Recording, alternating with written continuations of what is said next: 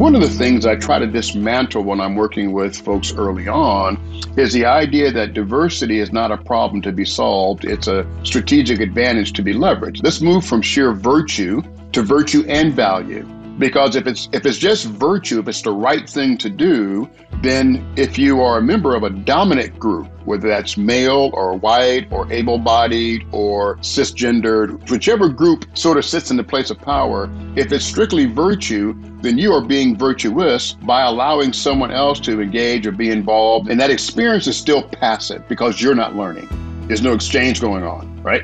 But if it's not a problem to be solved, but a strategic advantage to be leveraged, and if I'm somebody that's trying to do good in the world, goods, products, services, whatever it is, for-profit, nonprofit, doesn't matter, I think what I'm doing matters, then I need to be informed, I need to be inclusive, I need to know what I don't know, I need to have people around me that are thinking differently, all those things that come with diversity. Welcome to the Living Centered Podcast, where we enter into honest conversations about pursuing a more centered life, rediscovering, reclaiming, and rooting in to who we truly are. I'm your host, Miles Adcox. I'm your host, Lindsay Nobles. And I'm your host, Mackenzie Vogt. Hey friends, today Hannah and I got to sit down for a powerful conversation with Dr. Ed Barron. He's an accomplished organizational consultant, diversity, equity, and inclusion leader, and executive coach with over 30 years of experience. The three of us reflect on Dr. Ed's experience and expertise in this space and the work that he does to help nonprofits, higher education institutes, and complex organizations transform their strategy and culture. In simple terms, he helps companies be better so they can do better.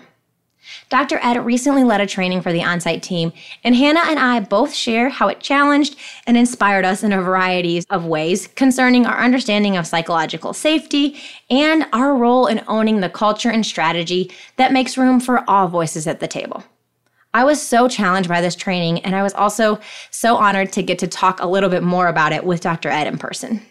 As I share in this interview, I can personally feel clumsy with topics of diversity, equity, and inclusion. But I want to be someone committed to learning and growing and leaning in to the conversations that I know will help me. And I'm so grateful for conversations like this one. I'm grateful for Dr. Ed for both his expertise and passion and the way he humanizes hard conversations and topics while challenging us all to do better. We were so excited to talk to Dr. Ed that we basically just jumped right into the conversation and then had to back up a little bit. So I'm so excited for you to get to know Dr. Ed a little bit more today.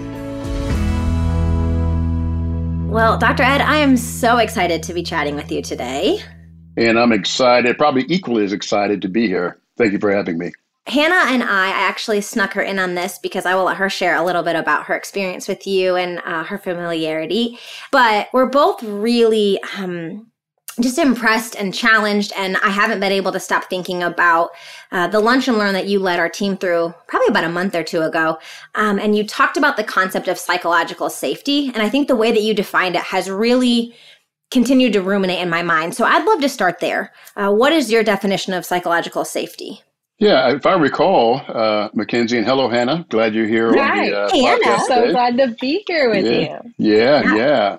If I remember the context, we're making a bit of a distinction between providing a safe space, which is a space where, at least as it's been popularly defined, is a space where people aren't triggered, they're safe to be themselves, and those are probably great spaces if you can find them. Psychological safety is different, right? It's providing an environment that not only allows, it invites the whole person to show up. And so whatever your intersectionality is, right? Your gender, your race, political views, you know that that's a place that's probably void of judgment, not critical thought and questions, because that's how we learn. But psychological safety is a place where people can kind of feel like they can plug in, belong. There's a sense of cohesiveness there, not steeped in agreement that everybody agrees, but that those kinds of spaces are okay for us to sort of explore and emerge. And so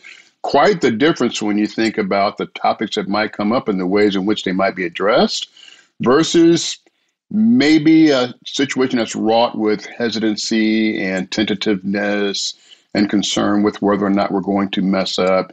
Granted, we should all take care in our communication, but psychological safety is different. Yeah, I love that. I wrote down when you came, so you came to talk to us specifically about how to create psychological safety for minority groups, specifically on our staffs and also with clients. And what you said that I wrote down is psychological safety is the belief that you won't be punished or humiliated for speaking up with ideas, questions, concerns, or mistakes. And I think that's such a unique distinction.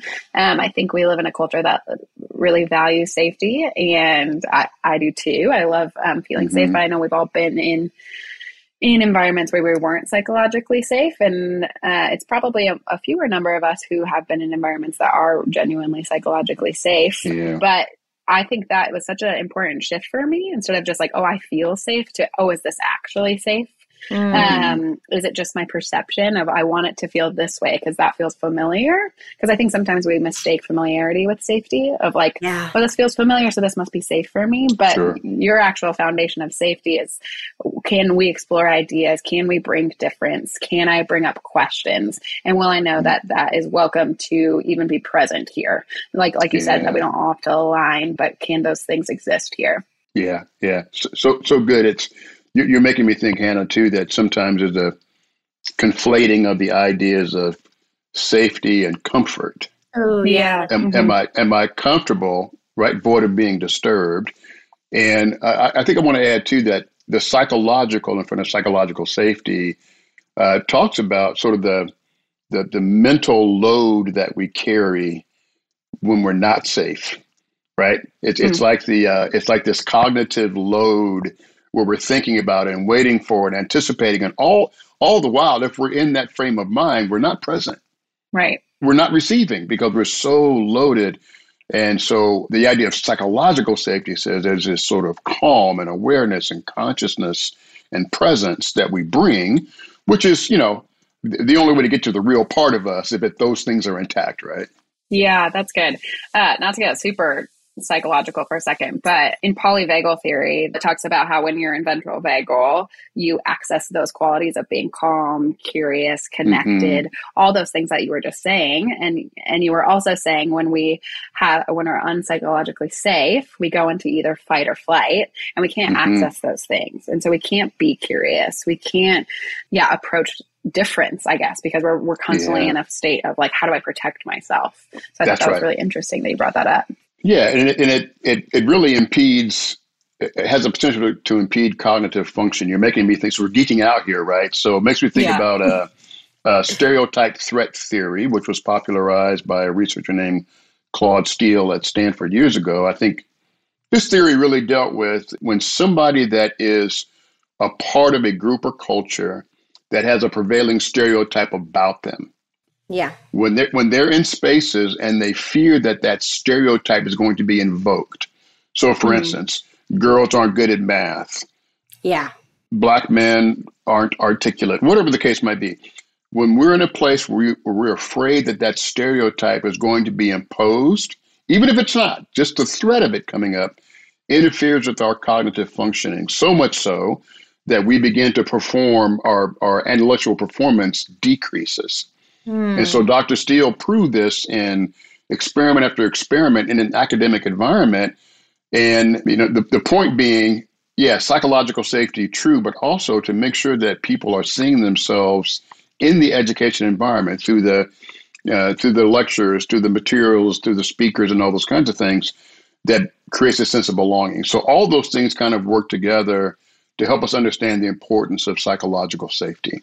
Yeah, one of the words you used was contribution, and you said, your ability to contribute. And I just think we had a podcast guest a couple of weeks ago who was talking about the role that contribution and making a contribution to the world has on our understanding of ourself, our self-compassion, and even into the way that we live and exist in our current reality. And he was connecting it to depression and suicide. And I just think when you were talking about that, I was thinking, oh my gosh, that weight and what happens when you live in an environment where you are constantly under the stereotype threat, like you were saying, and how do we then not be able to contribute to the world, and what are the extra effects that we're not even talking about. So absolutely. You know, and we all lose out, right? It's and I put contribution in there particularly because it's not that people are in every environment just to sort of receive or learn or grow. That receiving and learning and growing is only enhanced when there are a number of contributors to that, right? And then if we're contributing, we feel like we are a valid part of a larger whole. So in essence, psychological safety opens a pathway for humanization, to be fully human, right? So if exclusion dehumanizes, then inclusion in psychologically safe environments sort of rehumanizes. It sees us as being valid participants in this thing called life and tremendously interdependent. Yeah. I love that because you just took us back to the basics. I think concepts like psychological safety, or we just nerded out on a bunch of stuff and it can sound really heavy. And I like that you just kind of stripped it down to say like, oh, this actually is just rehumanizing this process. So I think before we continue to nerd out on a bunch of things, we've talked on a lot in a few short minutes. But can we get to know Dr. Ed? I jumped right in. Yeah. Let's get to know you for a second. You clearly are so knowledgeable about so many things that we've even briefly discussed, like psychology and education and leadership and organizations and such. And so can you take us back? Who are you? Give us a brief snapshot of who you are, how you got to where you are, and kind of what you're passionate about. Wow. Well, Hannah, when you get to be of my stature in life, I won't say age, it's hard to be brief because there's so much to cover. Okay, keep it long form. I will just say that I've had the opportunity in my life to do a variety of things from a professional standpoint, all of which shaped me, informed me, and informed me. And my first career after college was in the aerospace engineering industry, where I learned a lot about systems and interaction and process and the importance I did not know that. Measurement. Yeah, I was actually on the team that designed and built and installed the first radar system for the first B-2 stealth bomber. What? So before the world knew that there was a stealth bomber, because it was a secret program, I was on the team that did design, testing, building, and delivery of the first radar system in the stealth bomber. Worked on a bunch of other projects with that company as well. Spent time in the nonprofit space, in the religious nonprofit space, doing kind of large event kinds of organizations and things like that. Education as well. I've been a faculty member. I've been a department chair. Is that how you guys know each other? Yes. That is where actually our paths initially crossed. And that's right. Thank you for pausing that, Mackenzie. Yes. Yeah, so I have got to witness Dr. Ed kind of from afar for a while. You were on staff, on faculty at the school that I went to, and we didn't cross a lot personally, but just so Mackenzie asked kind of how I knew you and what I admired about you, and I mentioned that both what I've witnessed in you personally and professionally, I've seen you navigate a lot of. I've seen you navigate adversity and personal growth met in the intersection of a lot of different things that matter.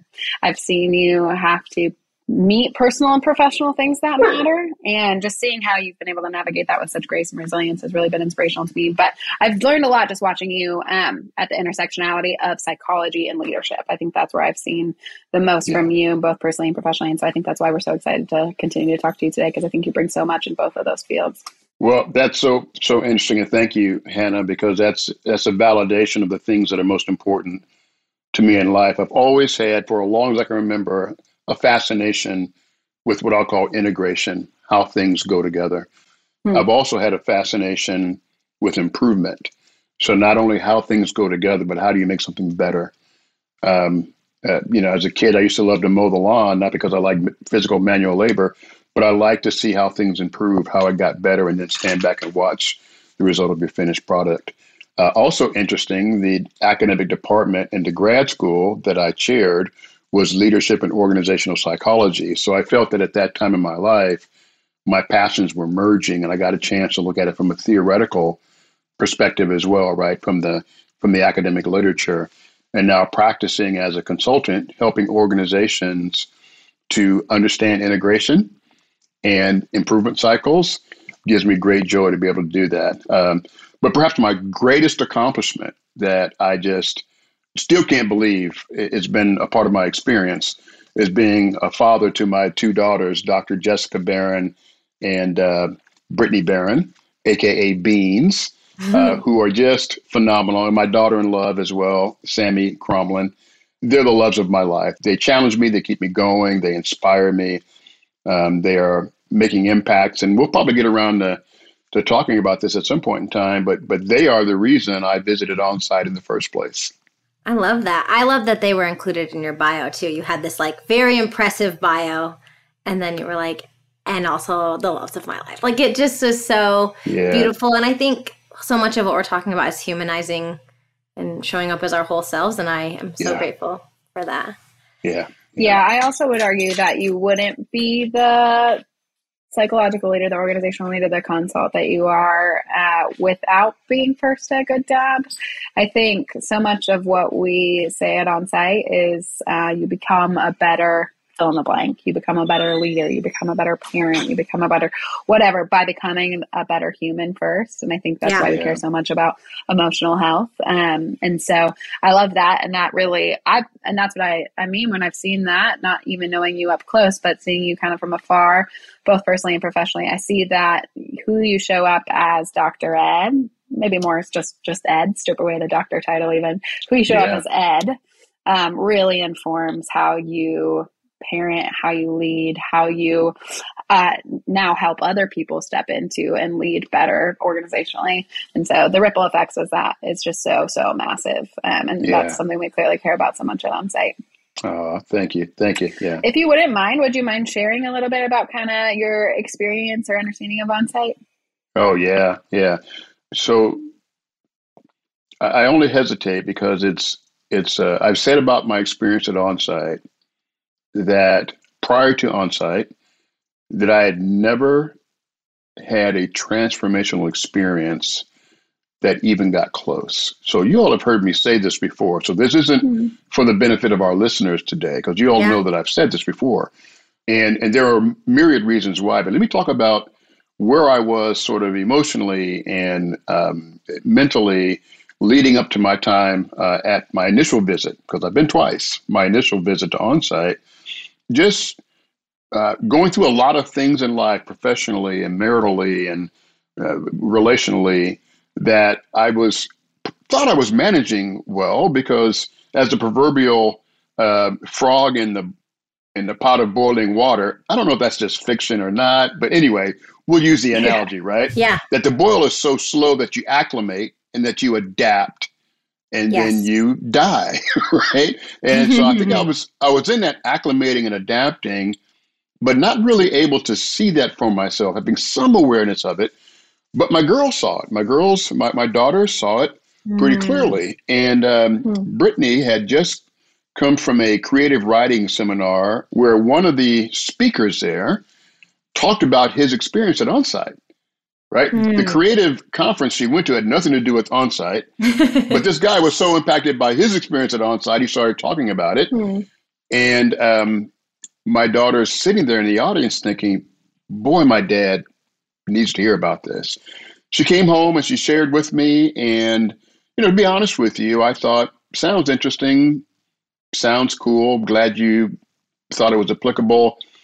I'll give it due consideration, which was really like the ultimate brush off, right? Fast forward about a year, I came back to her and said, I want to know more about this place you were talking about. Donald Miller was in fact the person that was talking about On-Site. Yeah, I went on and bought I bought Donald Miller's book, and I think it was chapter 5. He talks about his experience at On-Site, which is really cool. Yeah. Scary close, right. And so both girls, in fact, all three girls, my daughter-in-law as well, sponsored me to come to On-Site. And I get emotional just thinking about it. Yeah. Because of the sacrifice that they made, and they've been, by the way, They've never been to onsite. Right. So Yeah. whatever Donald Miller said, you all need to can it, right? Thank you, Put Doc. it on Yeah. put it on leaflets. I don't know what he said, but it was Right. powerful. And so they sent me to Living Centered. Mhm. And my experience there is in some ways indescribable. It's because, experience can be passed on at best verbally, audibly, and visibly in terms of how it may have changed or impacted you, that observably, if you could say. Yeah. But all three of those kind of come up short to the real transformational, interpersonal experience with wonderful guides that hold space for you to process things that perhaps you weren't even altogether sure you needed to process.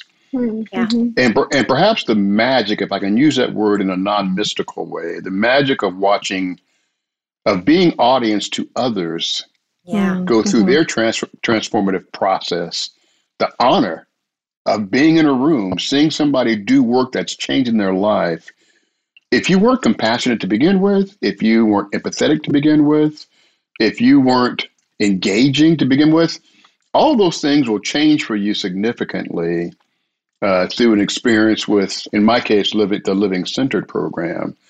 That's why I say, up until that point, I had not had any transformational experience that rivaled that. Mm. And by the way, I'm considering education writ large to be a Yeah. transformational experience, right? Right. K-12, higher ed.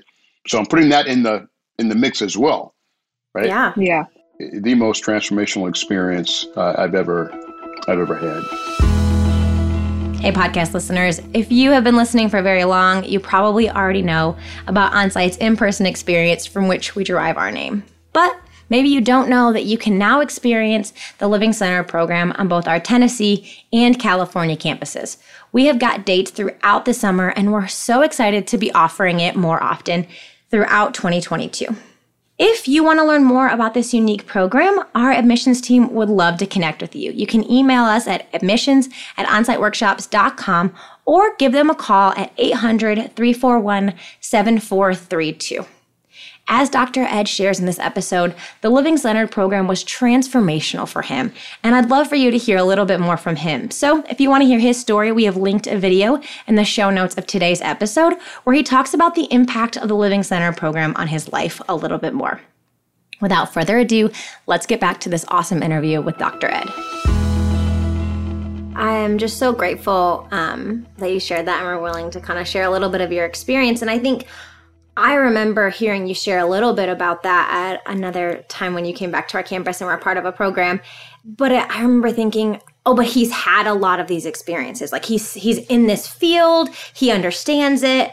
You know, you are an emotional intelligence guy. Like it was so cool to hear you put words to some of that. But I think what I was struck the most by that I hadn't known is the sacrifice and even the willingness for your girls to come to you and say, hey, I see this in you and I'm calling you to more. I love you. And I don't feel like you're operating at your best, and how hard it is when the people in our lives do that. Like I've had moments in my life when my partner's done that for me. I've had opportunities where I've done that for other people, and it's really risky relationally. Yes. And then it's really risky to lean in and say, okay, I hear you and I'm going to do something about it. So at that moment, like, what prompted you to not only hear it and receive it because you were the frog in the water and we don't know what we don't know? Right. And right. what was the impact on your family after you went and did that work?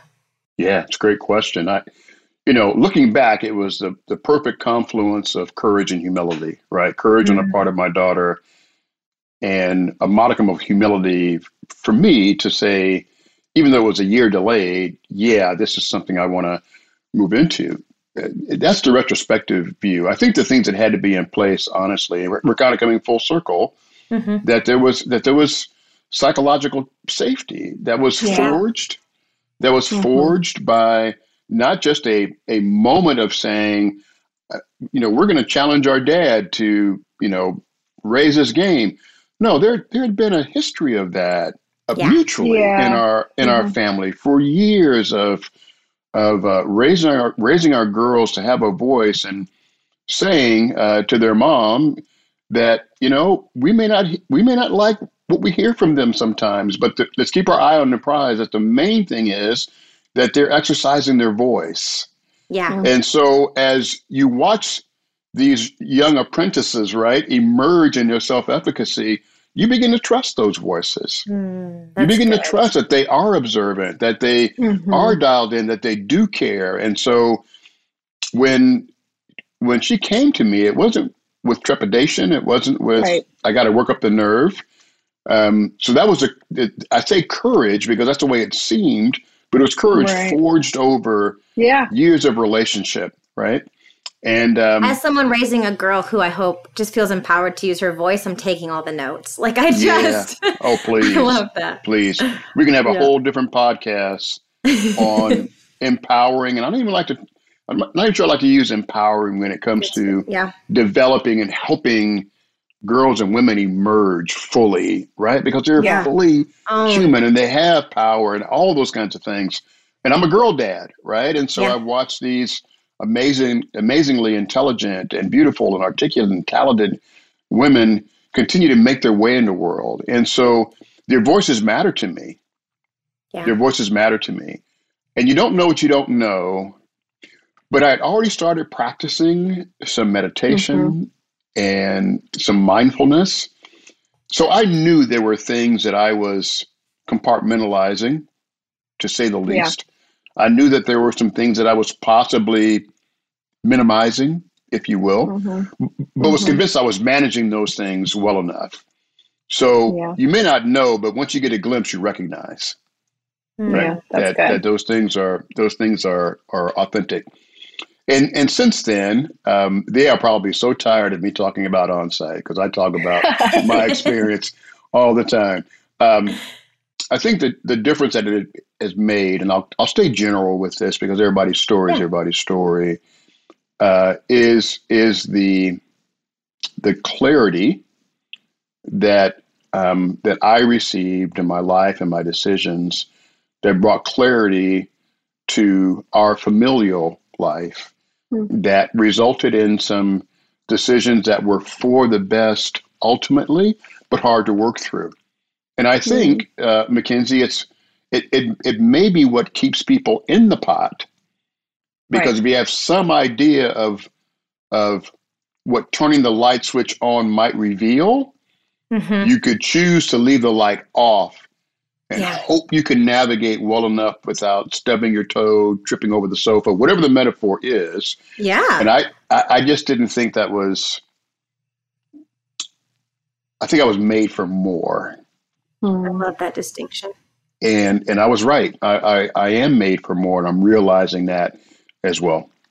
Yeah, there's a responsibility that comes with choosing any of this work that we talk about. And, you know, it's vulnerable, it's risky, and also you get a choice of what to do with it.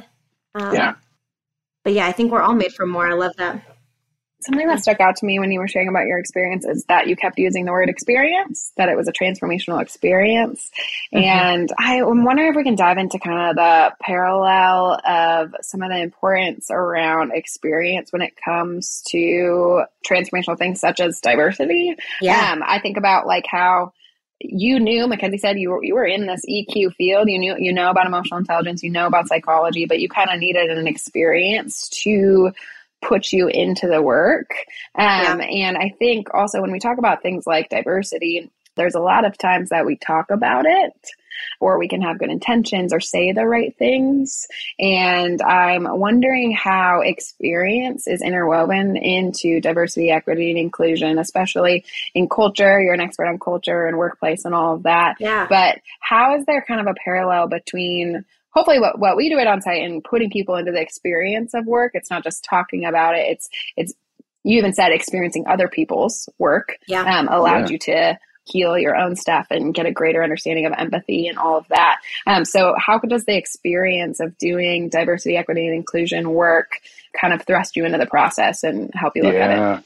It's a good question, man. Yeah, it's a great question. So let's consider for a moment, let's lay down a principle that learning and development, real learning and development, really require, let's call them two ingredients that are very similar. And if you were to create a Venn diagram, they overlap quite a bit. They are experience and engagement. So you can have an experience and be sort of passive in that experience, sort of observing. But to the extent that you're having that experience and the engagement is high, that's kind of the seedbed for this learning development, or what we're calling transformation. Yeah. So whenever you can pair a theory, idea, opportunity with the chance to have some experience yourself, participate in a non-passive way, so in an active way, an engaged way, then you stand a better chance to have some kind of transformational learning experience. That's good. Where that's important with diversity, and this is one of the things I try to dismantle when I'm working with folks early on, is the idea that diversity is not a problem to be solved. It's a strategic advantage to be leveraged. Let's move from sheer virtue to virtue and value. Because if it's just virtue, if it's the right thing to do, then if you are a member of a dominant group, whether that's male or white or able-bodied or cisgendered, whichever group sort of sits in the place of power, if it's strictly virtue, then you are being virtuous by allowing someone else to engage or be involved, and that experience is still passive because you're not learning. Right. There's no exchange going on, right? But if it's not a problem to be solved, but a strategic advantage to be leveraged, and if I'm somebody that's trying to do good in the world, goods, products, services, whatever it is, for-profit, nonprofit, doesn't matter. I think what I'm doing matters. Then I need to be informed. I need to be inclusive. I need to know what I don't know. I need to have people around me that are thinking differently. All those things that come with diversity. And so the experience might be examine your entertainment choices. If you're listening to podcasts already, maybe you want to tune into some podcasts that offer some different perspectives or come from different voices, right? Examine your relational circle. Who's truly in your circle? That's I call them the people that eat dinner with you in your home, by the way, not out at a restaurant. Not out and about. Not out and about, in your home. So examine your relational circles. Challenge your comfort zone. The comfort zone, in my definition, can only move in one direction, and that's smaller and smaller and smaller. Comfort zones don't grow.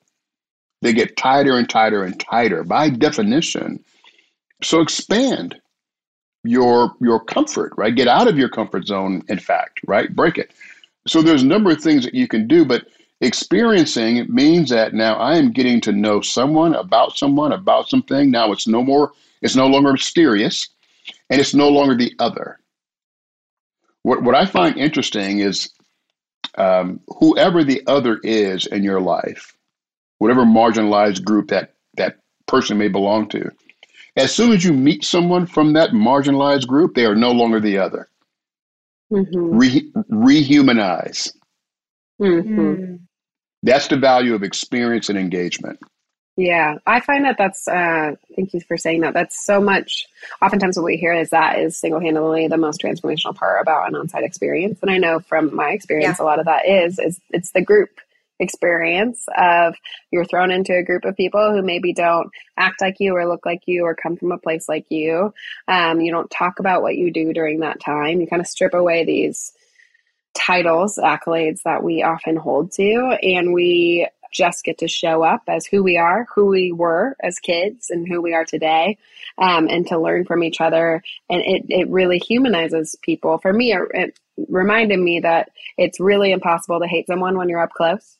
Yep. When you know somebody, you're human, so you empathize, you extend grace, you extend compassion, you see yourself in them. And I think that's such a huge part of the human experience. Yeah, for sure. You made me think about something else too, Hannah, the experience.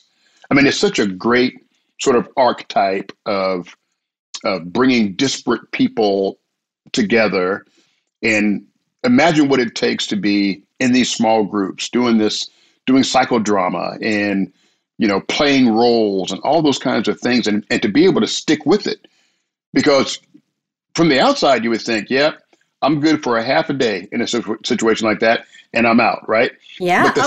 But but the thing that holds us together, and the thing that holds you together in a corporate situation as well, is common cause. Yeah. So think about the people in a group at onsite that have come there and finally reconciled that I'm gonna work on being the best version of me that I can, of being a better human.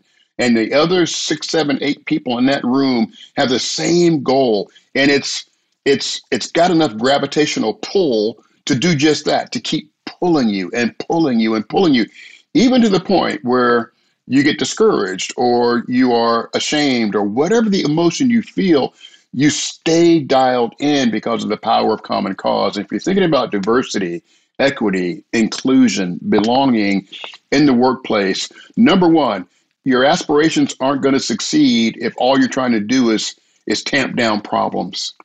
But if you're really committed to the advantage that can be had by diversity towards something that's even greater, the common cause of being the best provider of, supplier of, purveyor of, so that the world can be a better place as a result. If we're really committed to that and the DEI strategies are directed towards that, that's when you have true sustainability.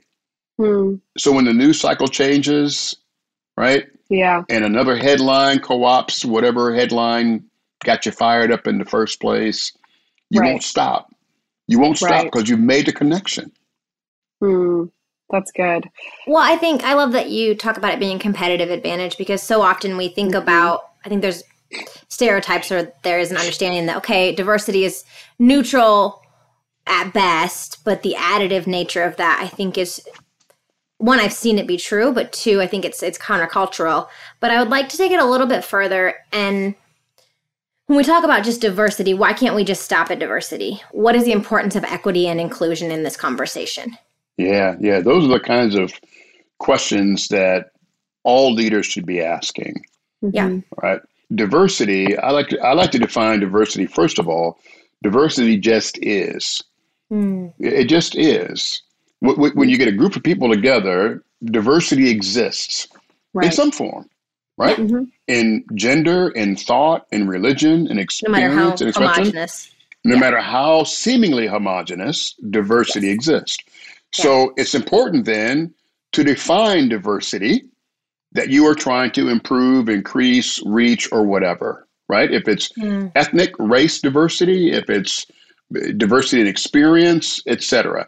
So don't be afraid to be specific about diversity. Now, you will hear the comment that, well, we need more diverse people. Diverse people being a proxy for people of color. No, people of color aren't diverse people. People of color are people.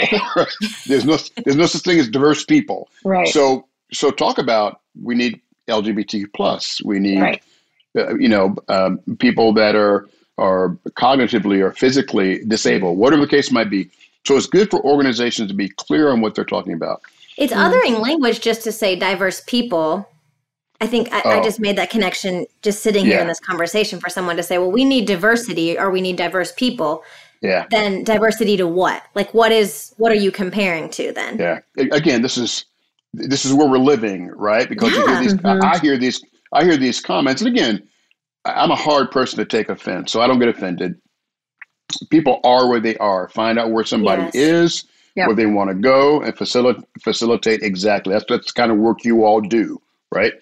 Inclusion, well, let me do equity first. Equity is the measurable outcome. So the reason that you're hopefully the reason that you are pursuing diversity in part is to produce more of an equitable outcome, whether that be in the composition of your teams, in the compensation of your executives, in the rewards of or whatever the case might be. So equity, not equality. There's a difference, right? Equality means that there's sort of an equal distribution of whatever it is that's being distributed. Yeah. Equity says there's a proportional distribution of whatever is being distributed, proportionate based on the amount of need. So everybody needs training. Everybody's going to get training. Okay, but we recognize that there's a group of people that that never had a chance, or their training, their foundation was deficient, or they have no foundation. You gotta bring that thing up to the point where the playing field is even. So that's what equity is about. Inclusion is more than just everybody has a voice. When you think about, I'll give you an example. My daughters have experienced this of being in a room where they may be the only female in the room, and the participation that they get asked to partake in is, "Hey, sweetheart, would you mind taking notes?" Because that's the role that see. So the inclusion is a different mindset of no. Everybody's in that room for a reason, or at least they should be, whatever the goal of the meeting is, or the summit, or whatever, and to make sure, being intentional, that we provide on-ramps for everyone's participation equally. Now, when I say equally, it doesn't mean that everybody has to speak, but the opportunities are there. It also means, if I'm in a meeting setting, it also means, this whole meeting, I haven't heard from Mackenzie. I wonder what she's sitting with, and being able to say, Mackenzie, what are you sitting with, right? And then there are decision-making frameworks and creative frameworks, all these frameworks that we have to make sure that we don't allow the momentum of the past and the way that we've always done things to rule the day, and just to continue to do them, right?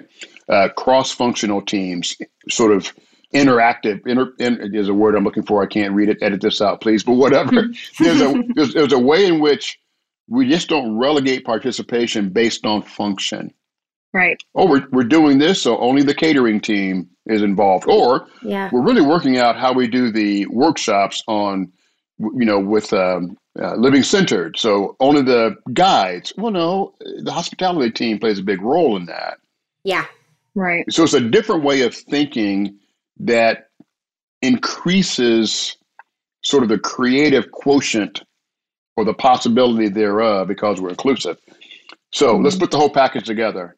Diversity just is. And so if for some reason you've been motivated to deal with diversity, be specific in what you're dealing with.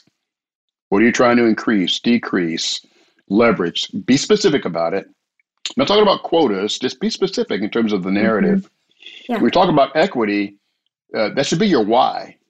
It really should be your why, because there's inequity in some area. And we know that not just by hiring more people, but by being inclusive in our mindsets and in our practices, we can get at that thing. So that's diversity, equity, and inclusion. One quick anecdotal story. I was talking with one of the attendees at one of my trips to onsite, and the subject of diversity came up. And this individual was so excited because they had just launched a DEI program at their company. And I said, well, why now? And the person said, well, I know exactly how my leader would respond to that, because he would say it's the right thing to do. And I said, okay. I said, well, was it the right thing to do last week? Was it the right thing to do a year ago? Was it the right thing to do 2 years ago? So if it's the right thing today, it's probably been the right thing since 1619, if you get my drift, right? Yeah. So the question is, and for me to prompt their thinking, why now? And you got to be clear on your why now. It's the Simon Sinek, right? It's the golden circle. It's the why.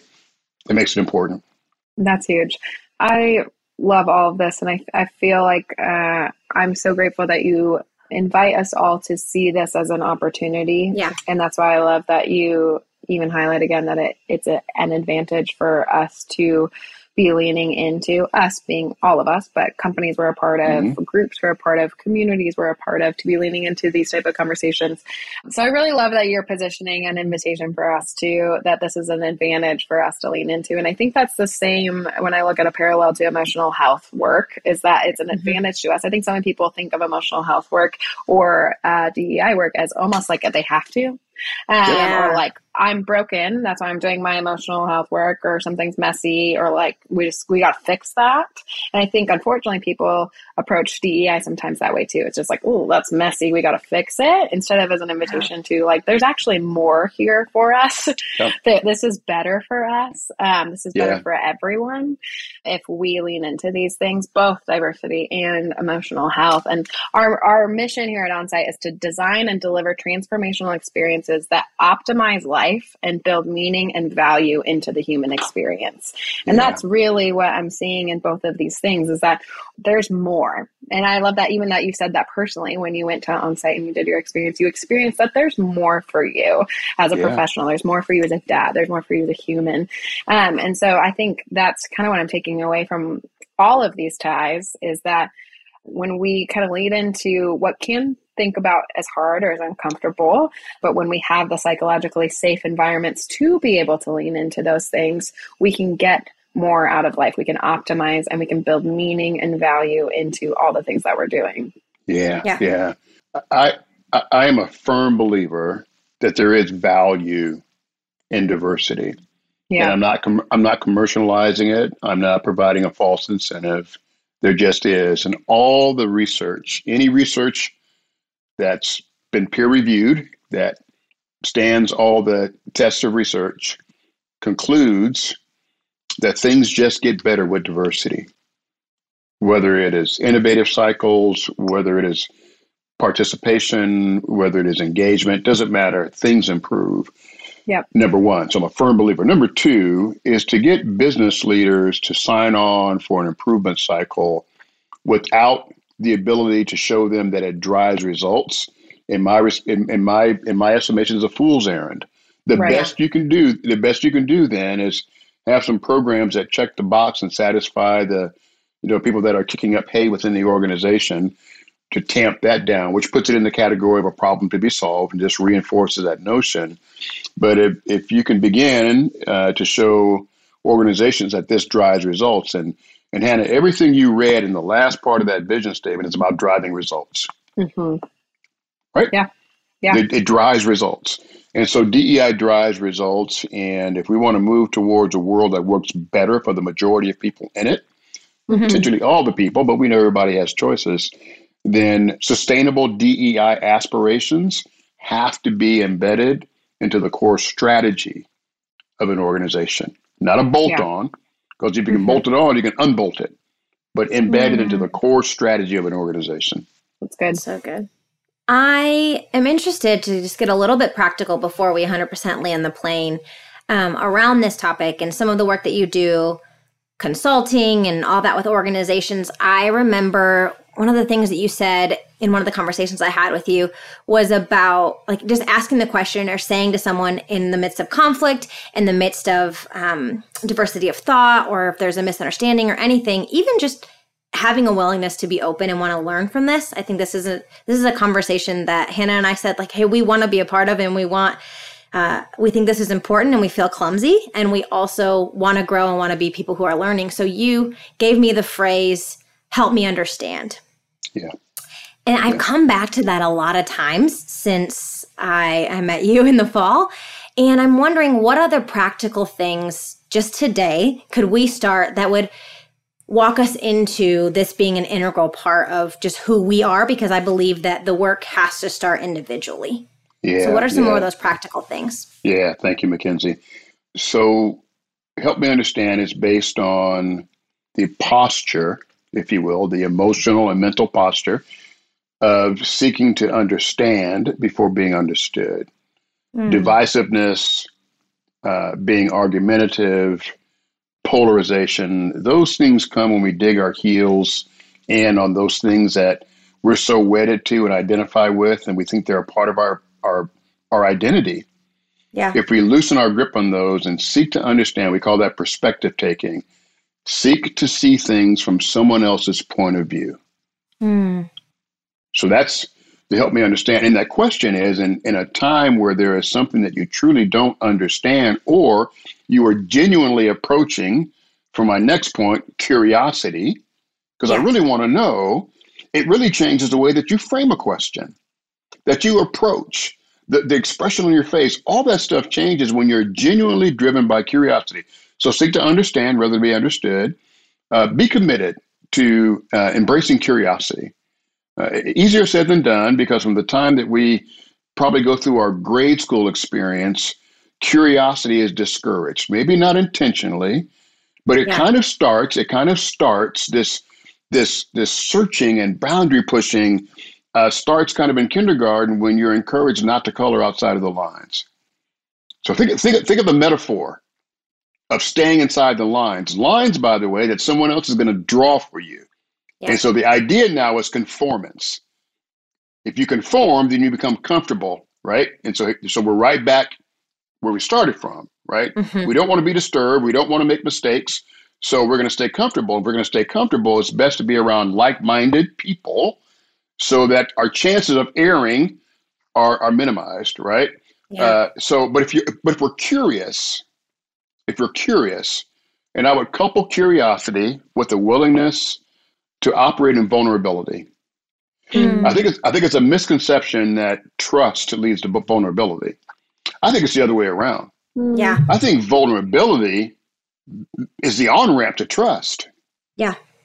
If somebody sees you behaving in a way that is relatable, is familiar, then that coming close to you, right? Which one of the definitions of trust, coming close to you physically, emotionally, intellectually. I would say seek to understand before being understood, embrace curiosity, and operate in vulnerability. So good. Have you read Brene Brown's new book? She talks about that, the vulnerability and trust, and how she even says, I love how she even says in the book, like, I got this wrong for a long time. And I think it's such a beautiful example of someone who's really well known and saying I was wrong or I'm trying again. Like there's several moments in that book. And so I think that just also speaks to this conversation of being someone who's willing to be teachable and willing to change your mind and think outside of what I thought was inerrant truth. So, well, it's refreshing when the queen of vulnerability actually practices vulnerability. So, and by the way, I am so thankful that she is talking to a corporate audience now. Yeah. Because it is so she's I don't know, I don't know a lot about Brene, but I know that she was really sort of in the self-improvement kind of space for quite a while, but she is really talking about leaders and leadership. So needed. Big fan. Well, I know that we are out of time. So just one last question for you. We tend to ask as we wrap up with people sometimes to say, what is one practice that is keeping you centered right now? What's something that you do to stay centered? Oh my gosh. So Bill Loki, he made me a believer in meditation. Meditation that leads to mindfulness and the ability to create space between my emotions and my actions. And man, I tell you, I'm a practitioner and will be until the last grain of sand falls in my hourglass. But I am really committed to practicing mindfulness, self-awareness in the EQ suite, right? Mm-hmm. That leads to regulation, practicing empathy. That keeps me living centered. So good. Dr. Ed, thank you so much. This has been such an encouraging conversation, and really I hope it encourages people to lean in both the emotional health space and in conversations around diversity, equity, and inclusion. And I thank you for creating such a psychologically safe environment for us to be able to kind of fumble and go first and have these conversations. And I hope that for listeners, it does the same, that they can therefore have these conversations in their own life, because that's where the magic happens. Well, it's been my pleasure. Remember, you two are doing great work, you and your colleagues. Keep doing it and trust the process. Thank you for listening today and for committing valuable time to share space with these powerful stories. Make sure you hit subscribe to get all of our inspiring conversations with these incredible people delivered directly to you.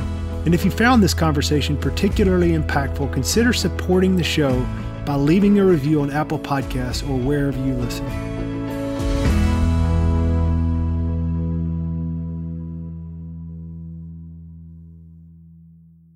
When our emotional health is suffering, many of us begin to feel alone and overwhelmed.